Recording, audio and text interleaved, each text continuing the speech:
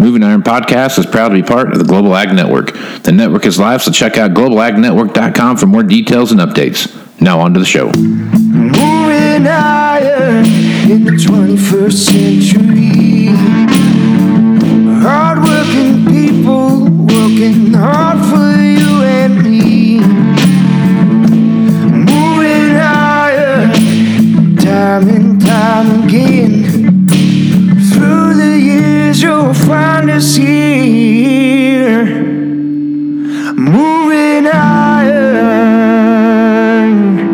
Hello and welcome to Moving Iron Podcast number 144. Today my guest is Clay Hall, and Clay Hall is the corporate sales manager for Blanchard Equipment. And I wanted to get Clay on and talk to him a little bit about the opposite side of the spectrum that we've been seeing. We have all this stuff in the news with the flooding and the nonstop rains in the central part of the Midwest, and Clay's fighting a different battle out there. It's been hot and dry for pretty much the same amount of time it's been wet and cold here in the Midwest. So Clay, welcome to the show. Hey, good morning, Casey. Glad to be on with you this morning. I appreciate that. So before we get started, Clay, why don't you give a little background on yourself and how you kind of how your careers ended up to where you're at today? Okay, sounds good. Been in the John Deere dealership business for 19 years. Started over on the parts counter, actually as a part-time parts employee. As we've gone through acquisitions over the years, moved into a sales role, and then to a store manager role, and then about 8 years ago into the corporate sales manager role. And I've been doing that ever since, and really enjoy that. It's no doubt a different challenge every day, but certainly enjoy it and look forward to hopefully many more years to come. Right on. Okay, Clay, so let's talk about what you see happening out there right now. So we're, like I said when I started out here, it's been, epic rains and coolness throughout the Midwest corn belt and soybean belt, and even down south into the deep south into Mississippi, Arkansas, Alabama, that area. But you're right on this different weather pattern that we're seeing out there in the southeast, where it's been really hot and really dry. So why don't you talk about that a little bit and how that's affecting what you see happening out there? Okay, sure. I guess I'll give you a little bit of background as far as what the geography of our dealership locations look like, and kind of back into your question just a little bit. Okay. So we have 16 locations. We're evenly split. 8 of those are in Georgia, on the eastern side of Georgia, and then 8 of those are in South Carolina. From a crop mix, we're heavily weighted in cotton, peanuts, soybeans, and corn. Most of our planting begins, of course, with corn, and then as we move into cotton and peanuts, that's an early May sort of planting window. And then to answer your question, to make that relevant to your question, in our early spring and even into the early summer months, we just were extremely dry, Casey. We were, I think, 6 to 7 weeks in a row where we had zero rainfall. And we had about 3.5 weeks in a row that we were at 100 plus degree temperatures. And that just doesn't bode very well for good planting and good beginning of a planting season. So unlike many of my friends in the Midwest, where those guys were extremely wet and stopped planting for that reason, we were extremely dry and hot and had to stop planting for that reason. So after we went through that spell and finally got some moisture in the ground, we were up and going again in planting. About 60% of our acreage is irrigated. The other 40 is not. So we lost quite a bit of corn acreage to the drought, that had already been planted, of course. And it's really stunted the growth on our cotton and peanuts as well. So it's definitely had an effect. I guess we won't know that full effect until we get to harvest and see what some of the yield impact has been. Okay. So what is what's kind of the mood of the customers that you're working with now? I mean, commodity prices are kind of bouncing up a little bit from where they've been. We have these kind of big swings, a lot of volatility in the market right now. But I guess what's the overall temperature of your customer base? I would say it's a little bit better, a little more favorable than it was this time 12 months ago. The movement in corn, 450 corn doesn't change a lot of the rationale for what we do over in Georgia and Carolina because of the lack of corn acreage compared to what you guys do in your side of the world. But we probably monitor cotton prices more so than anything else. And, we're seeing cotton still in the mid 60s, and we really need to see a bump in that before we get a lot of optimism, on the Georgia and Carolina side of the world. All right. So cotton was the next thing I want to talk to you about. And I'm glad you brought that up. And that is a huge part of any business in the southern part of the U.S., especially what we've seen over the past 5 years or so. I mean, you had a stretch there where cotton was kind of worthless, and there, you couldn't get rid of a cotton picker. And now you've got cotton to the point now where machines are really moving, and you start to see some stuff really become it's getting to the point now where it is I've talked to guys where they have waiting lists for people wanting to buy used equipment, and obviously new equipment's allocated as well. But when you start taking a look at what's going around the world and some other key growing areas of cotton, you got to have a little bit of excitement there that the cotton market's going to have maybe even if it's just a temporary upward move in prices. So I guess talk about what you see happening on the equipment side of the business and what you see going on and how that's affecting your business. Yeah, absolutely. I would say that cotton equipment has been a bright spot for us, at least for the last couple of years. To your point, a lot of that is relative to allocation and how that's beginning to move the pricing of used equipment in the right direction. Strangely enough, you mentioned the comment of people having waiting lists. I had a neighboring dealer sent me a text this morning asking me if they had any used pickers available that he could get, and we don't. I think we are in the boat with many other dealers where we've pre-sold all the trades and we're sitting here and there simply is much more demand than there is supply, and that's nice. That's the first time we've been in that situation on cotton equipment in a number of years. I think that it's we'll continue to keep the cotton picker pricing strong as demand continues to be high. And to your point about other growing areas, other growing markets for cotton, I would like to think that there's some upside potential here in the next 2 or 3 years for cotton. And as long as allocation continues to stay in place, demand stays high. I think for the most part we'll be able to have a premium price on used cotton equipment. Yeah. That's a good problem to have. I kind of there for a while. Cotton pickers are one of those things that I don't have a lot of exposure to just because of where I'm at. When I worked back in Kansas, we had some stripper cotton down there, but very few machines running around. Wasn't a big deal till you got further south of us.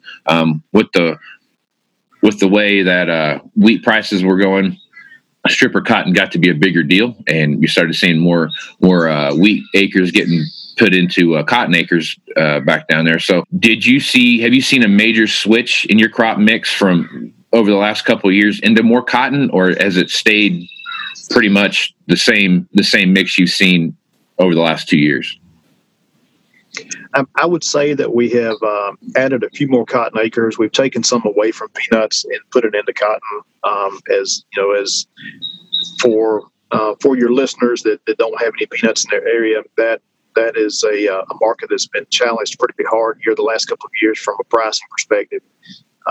Very weak, and as we've seen that occur, cotton has picked up some acres there. And I really foresee that unless peanuts rebound considerably in the next year or two, that we'll continue to put more and more acreage into cotton locally, and see that area of our business continue to grow.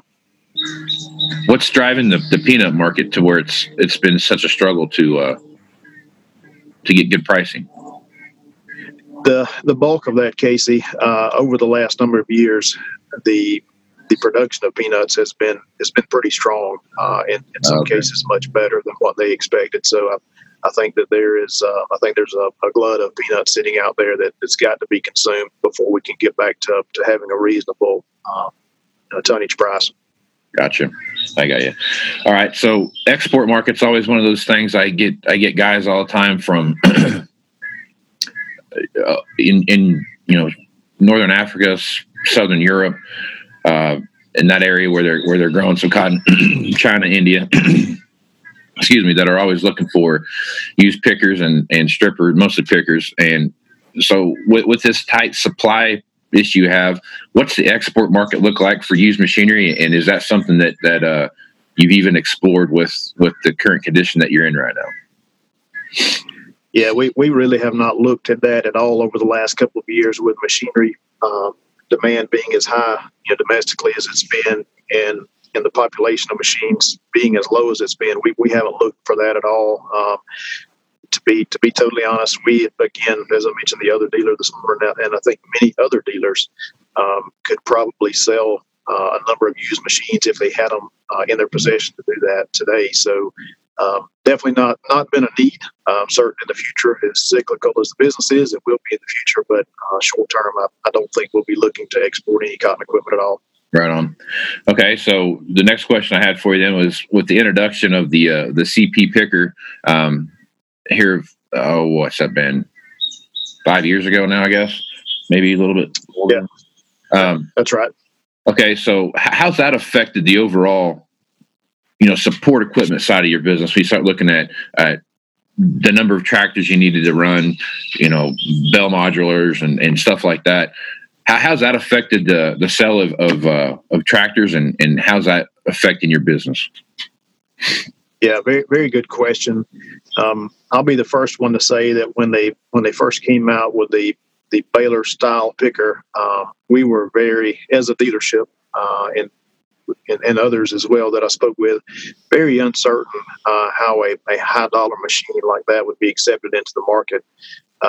But it happened, and it happened much faster than I certainly would have projected. And to your point, when you think about the number of supporting equipment that's necessary now to harvest cotton, it is much different looking today than it was back 10 to 15 years ago. So for sure, the module builder is not necessary anymore. Bolt buggies aren't necessary anymore. And when you think about going from a production system like that takes at least 2 or 3 tractors and those pieces of supporting equipment essentially down now just to one machine and an operator, and then a tractor to move the bales around once it's finished if needed. It definitely makes a difference. In years past, we would have customers who would typically buy older high-hour tractors to do some of those functions with. And that seems to be kind of eroding, to be honest with you, as we go through this cotton process. And I would say that 65 to 75% of our cotton producers now have made that transition into a roller type picker. So again, it's affecting how we sell tractors. And now those tractors have to go somewhere because we're continuing to trade them in. And that kind of creates another challenge or another stumbling block for those machines. Yep. So would your how do I say it? So would your 200 plus horsepower tractor be kind of a pinch point in your inventory right now? Used inventory? It is, if we look at it from a low hour perspective, Casey, it's really not. But we do have some concerns. To be totally honest, if you look at a 200 plus horsepower tractor that's say 6-7 years old and 3,500 or more hours, that is a concern. We're watching that very closely, and when we trade for those, we're being very cautious on those. Yeah. Are you seeing any kind of demand right now back into the Midwest where maybe someone is looking for that cheaper used tractor that can maybe lease real cheap? Do you see anything like that coming back into the Midwest or over into the high plains? No, not so far. Not anything that's that high hour of a tractor. We're having some successes with leasing 2, 3, 4-year-old tractors with reasonable hours, but it seems to us that once we get past that 3,500, 4,000 hour range, there's just a real weakness in the market for that. Yeah. Leasing has been a kind of good segue to my next question here, but leasing has been one of those tools that have been utilized through this downturn more than probably in the past, in past downturns, just because of the how people have accepted that back into the market as part of a tool when it comes to financing. So how's leasing played a role in your current market, and how do you see it continuing on into the future? Sure. I don't think we have been any exception to that rule as far as adopting that probably at a greater rate than we have in years past. So we have over the years have rented a lot of machines, maybe a couple of months in the spring and then a couple of months in harvest, and it really probably carried more 8R inventory than what we should have or what was healthy for the business. So we looked at the leasing piece as an opportunity to really scale back our 8R inventory, but still offer the customer that had been doing those 4 months rentals between the spring and the fall a good, reasonable rate to do a John Deere financial lease. That's exactly what we did. And to your point, it's been aggressive for us to be able to do that to help us with our inventory. But again, it leaves the customer a very good option. And in most cases, they're not spending any more on an annual lease than what they were spending with us on a 4-month rental during the scope of a year. Right. I think we will continue to seek after lease options for customers. I just think that it makes good sense for us, helps us manage our inventory, and then gives the customer a way to, number one, have a low priced option for horsepower and for hours, but then it also helps us kind of as a trigger point for future trades too.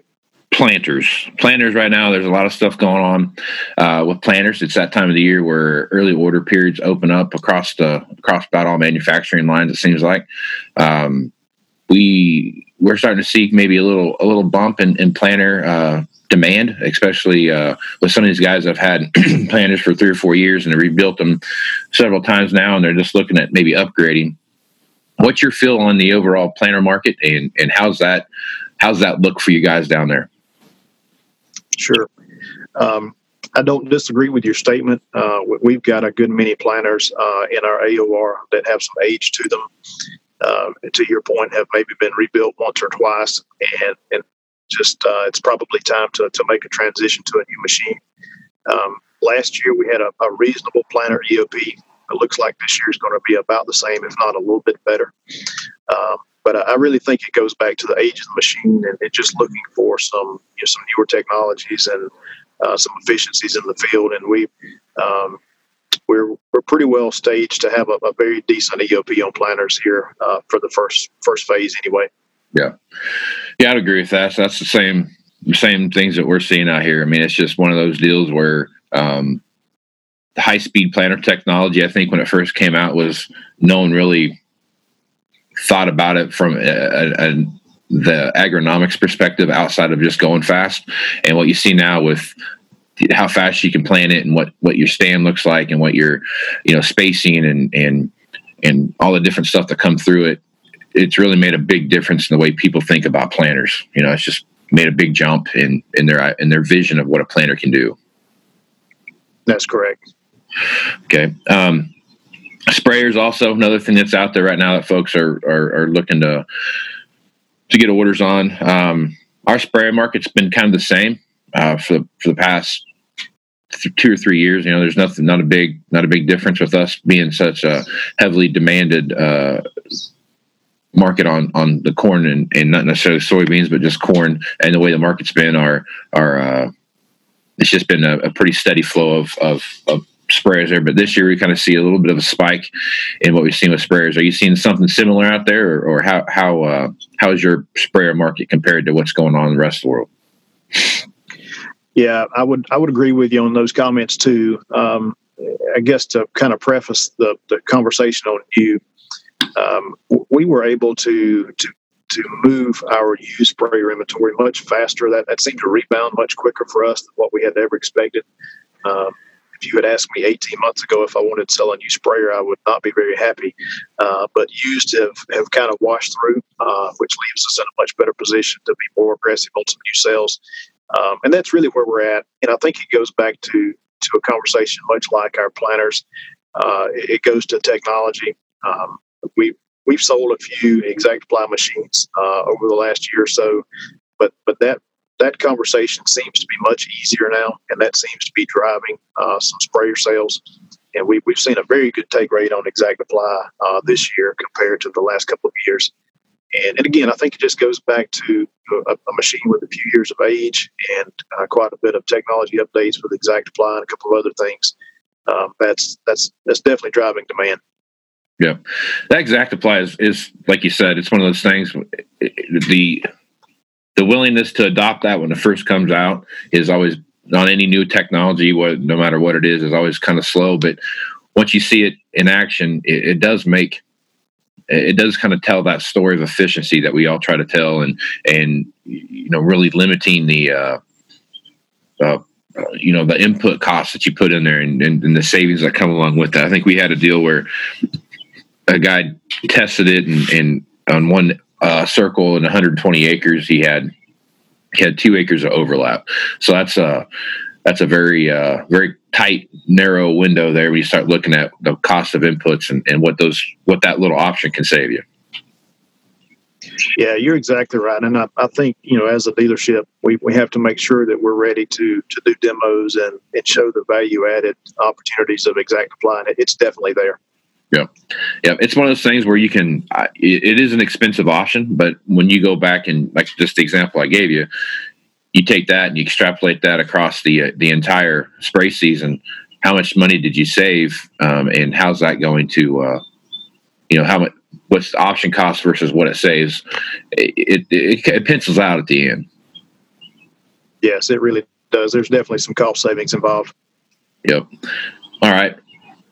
Okay, so as you take a look at what you see going through the spring here, or the summer period that we see right now, and we're headed into that late harvest season that we see coming up this fall, what are some of the positive notes you see happening out there, and what are some of the negative notes that you're kind of worried about headed toward the ends of 19? Okay.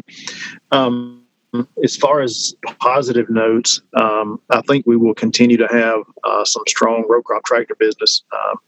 I don't say that business is extremely strong, but for us, it does seem to have kind of flatlined on a pricing perspective, and we're not seeing declines as sharply as we were in the last 2-3 years on high horsepower row crop tractors.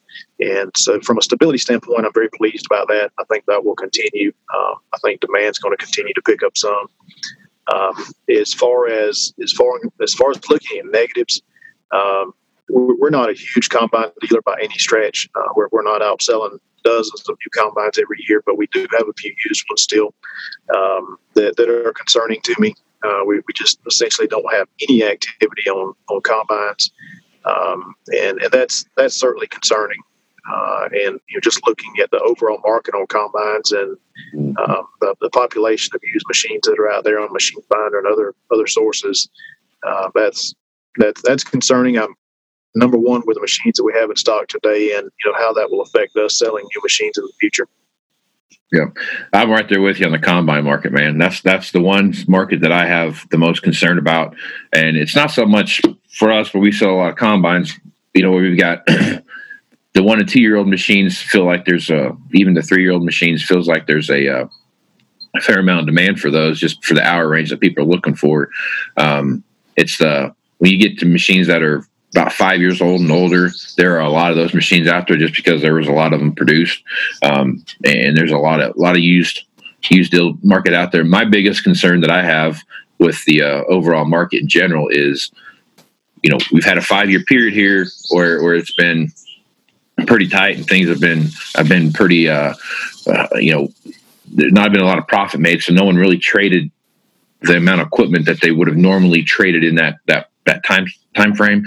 And now guys are wanting to come in and trade stuff. And what we're seeing is we're getting a lot of the same equipment with the same kind of hour range, and it's kind of all falling in that 12, 13, 14 model range.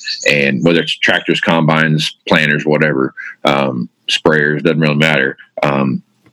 They're all kind of falling into that same time frame. And that's my biggest concern headed into the end of the year, that there could possibly be a bubble being created here. And as inventories become stagnant and there's not a lot of buyers for those older, higher-hour machines, we could see some auction movement that could really drag the price of those equipment down.